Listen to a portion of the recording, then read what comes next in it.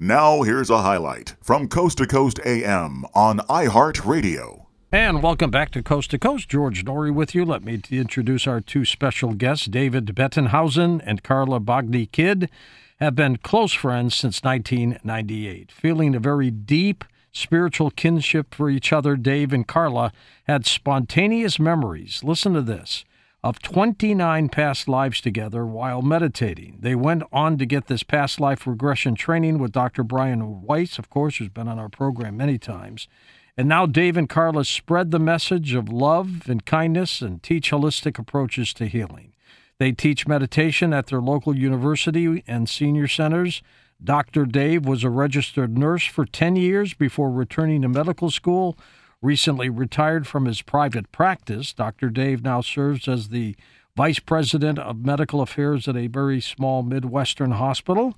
And Carla recently retired as his office manager. They share their message together that love is the answer. David and Carla, let's go to you first. David, hello there.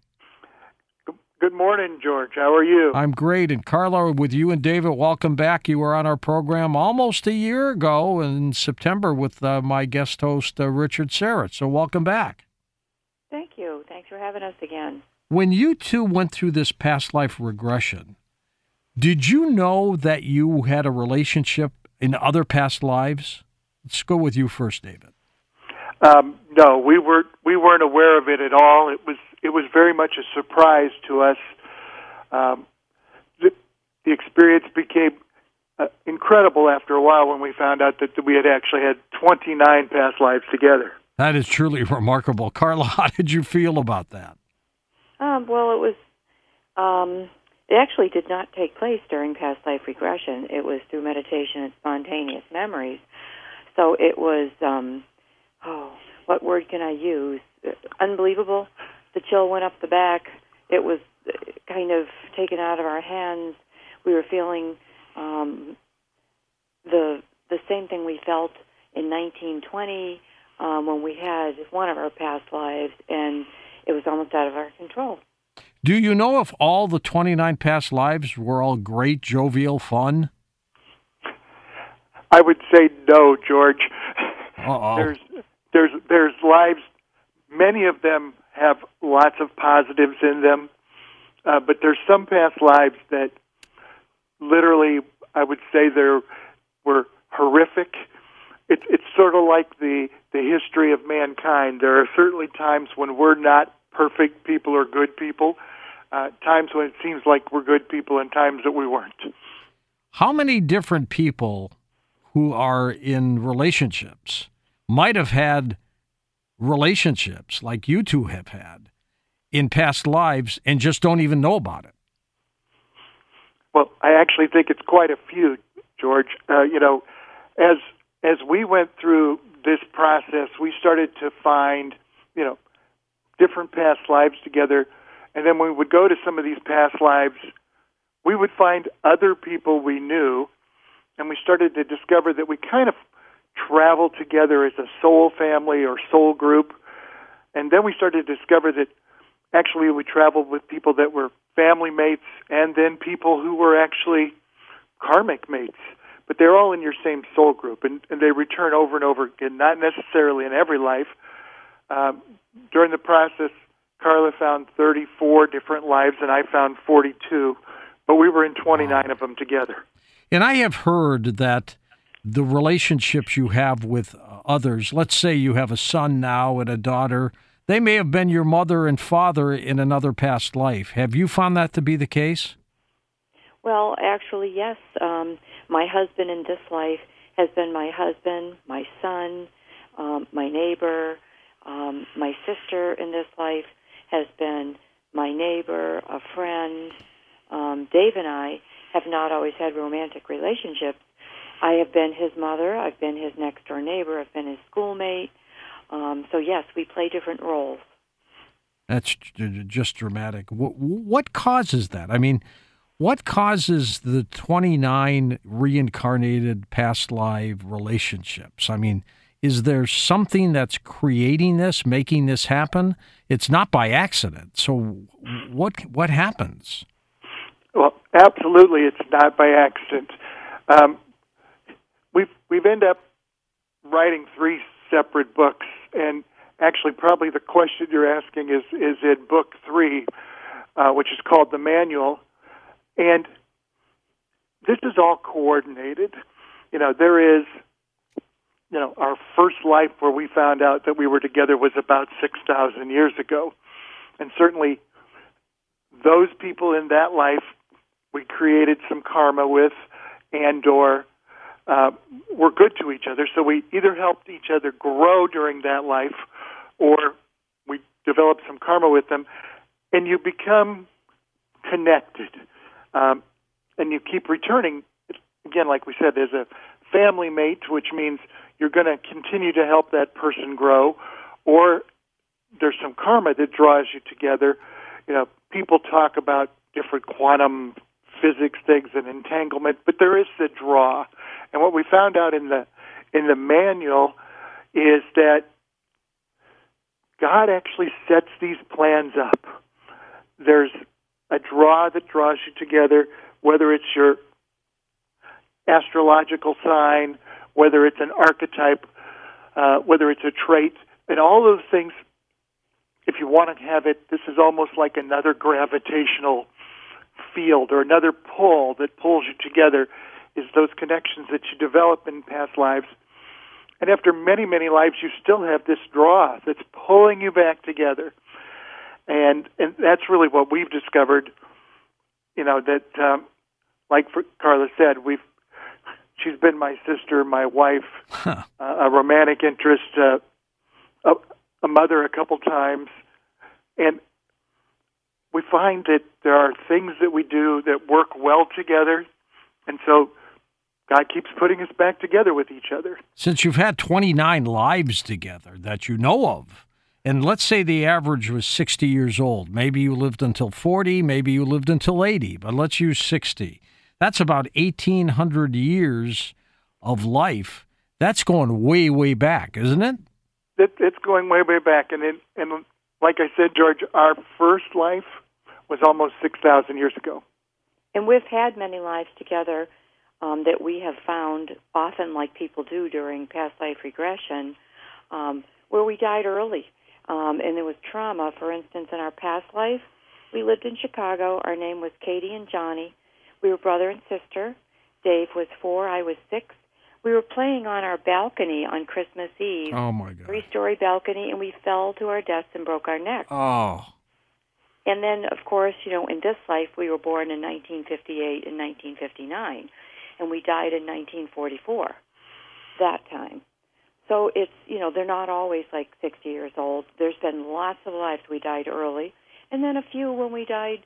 Actually, Dave had one life where his actual age was like 102. That's pretty good. Now, have the two of you found some relatives of any of these later lives that they might be able to attest to what you're saying, or just basically in shock over what you've told them? Well, in Book 1, The Gift of Past Lives with Mother Isabella, God, and Elizabeth, we actually detailed 20 of our past lives together. And at the end of each one of those lives, we give the karmic reasons that we returned yet again. And in that life, I was a flapper. My name was Ruby Donaldson. And Dave was a junior banker that we met and fell in love. And I was owned by the gangster, Angelo Genna. And in this life, my first husband was Angelo Genna. Jeez. But in this life, I overcame the karma that we had together because I left him. He couldn't control or own me. But in that life, he controlled and owned me as me being his flapper in the speakeasy to Andres in Little Italy. Yeah, George, this was really our first sort of aha moment was with Ruby and JJ. And it started as we started electronic medical records in the office, and it was very stressful. And Carla came to me one day and said, you're getting grouchy, and the patients are going to know, and it's hard to talk to you. And she said, do you want to get some counseling? Can we try meditation, something? Because you're on the computer 12 hours a day now that we started this electronic medical records. And I said, well, sure, we can try some meditation. So started to meditate. It was peaceful. It was comforting. The third day that we meditated together, this woman appeared to me while I was meditating, and she was jovial and happy and excited, and she kept showing me a shoe, and was this a physical woman or something else?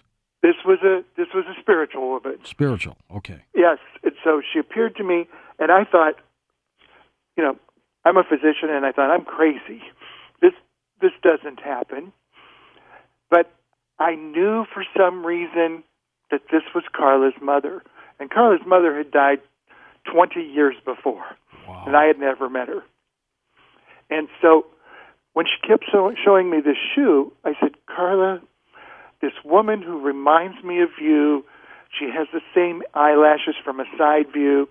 She keeps showing me a shoe, and I think it's your mother who came to me while I was meditating. And Carla flipped on the computer screen at the office, and on the screen was 60 pair of shoes. Huh. And she said, which shoe is it? And I walked over and said, it's that one. And Carla looked at me, and what'd you say, Carla? Well, what I had brought up on the computer was a Google search for ballroom dancing shoes, because my mother was a ballroom dancer, and she wore a particular type of shoe her entire life, not just to dance, but she'd wear it for dress and for church. It was a little pump, open-toed sandal. And Dave picked out the exact pair of shoes. Well, out of 60 pairs, that was pretty good that he picked that. Yeah, that is good, but he probably had a good memory so of what after it that, was. my sister also worked in the office with us, and she went in the back, brought out her wallet, and she took out a picture of my mother, and she showed it to Dave. And Dave got very emotional, and he said, yes, that's the person I was talking to. And we thought to ourselves, why are you coming to him? Why don't you come to us? You're our mother. But then we soon found out why. And so we continued to meditate, because this was a strange experience for us. And it was a few days later, and suddenly I have this memory while meditating, and I'm standing in an alley, and it's a dark alley, and I look across the alley, and Carla's standing there. Now, I say Carla because it sort of reminds me of her. She had the same steel blue eyes, but she was 20-plus years younger, or 30 years younger than she was standing in front of me. And I'm looking at her in the alley, and I see two bright flashes of light. I hear a gun go off. I feel myself shot, and I'm thrown back on the ground, and I know I'm bleeding to death and dying. And I think, this is, again, very strange. And then the next day I'm meditating, and I get more of the story. I realize that I met this woman who's dressed and looks a little bit like a flapper to me, from what I would think a flapper would look, and that I had met her at the wedding of a man named Angelo. And that after the wedding, I took her to breakfast the next day, and we walked along the coastline of Chicago. And she's telling me her life story. And she's telling me that she moved from Bullock, Georgia, that she wanted to be a dressmaker, and she thought she could come to Chicago and learn the skills. Her name was Ruby Donaldson, and her father's name was James. And again, I met her at a wedding. And Carla, of a man named Angelo, who owned the speakeasy where she was working. And Carla, because she's the most curious and exciting woman I've ever met, she was bound and determined to find out if there was such a person. So Carla went off on her research. Right. So a day that I was not working, I got onto Ancestry.com, and didn't I find a Ruby Donaldson? That name was quite popular in 1904 in the South, but had I not known her father and mother's name, and little facts like the fact that she was one of 11 children. Which they had in the Ancestry report, I bet. Yes. Yeah. So I brought all of that up, and I could find pictures of my parents. There weren't any of me, but there were some of my siblings. And then I also found an article from January the 10th, 1925, the wedding of Angelo Jenna to Lucille Spinola. It happened at Ashland Auditorium in Chicago. There was another article. It was a picture of their wedding cake that was over 10 feet tall. It served 3,000 mobsters. So I was able to call Dave later that day and say, I could corroborate some names and dates that you've given me. So we had some facts. It was clear. So that started us on a little bit of a journey because we're like, okay, we have this. And then we had another day where I had a different kind of memory. And it was actually a memory from when I was 3 years old in this life. And I was running on a beach and screaming. And it was, I knew it was in Boston. Screaming in happiness or just screaming in panic? No, in happiness. I was a little kid who was running on a beach, just having fun. Yeah. And I knew, and I didn't remember this before, but I knew that my father had gone to graduate school. I was from Nebraska when I was a little kid, and that my dad had gone to graduate school in Boston on the GI Bill after the Korean War, and that we had gone to Boston. Now, what's sort of interesting in the story is Carla and Paula, who worked in my office, had grown up in Boston, and we had been working together for 20-plus years and never discussed the fact that I had ever been to Boston. And so I started to tell this memory that I had to Carla. I said, Carla, I'm running on this beach, and I can see the Ferris wheel in the back and an amusement park and the beach, and I'd never seen the beach, and so it's such a happy kid, and I'm running on the beach screaming, and then suddenly this little girl pushes me down, and she sits on my chest, and she gives me a kiss on the forehead. She jumps back up, and she says, "Be quiet, you're bothering my family."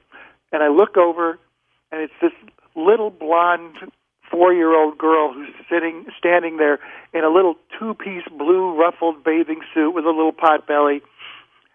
And Carla looks at me and says, "Oh, my God, Dave, it was me." Oh, geez.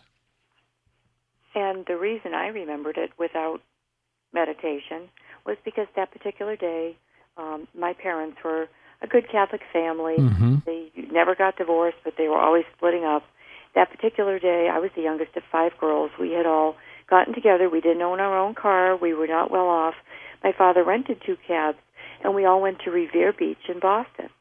And that day when Dave started to describe the beach, my sister and I knew exactly which beach it was because Revere Beach... You were there a lot. Yeah, and it wasn't just sand and water. There was an amusement park with it. That particular day, when we got to the beach, for whatever reason, I did not have a bathing suit. All of my sisters did. I normally would have inherited one. We all went across the street to a little souvenir shop. My parents really couldn't afford it, but they bought me my first, brand new, 2-piece blue ruffled bathing suit. And it, again, another chill up the back. How could he possibly have known that day and what had occurred? Listen to more Coast to Coast AM every weeknight at 1 a.m. Eastern and go to coasttocoastam.com for more.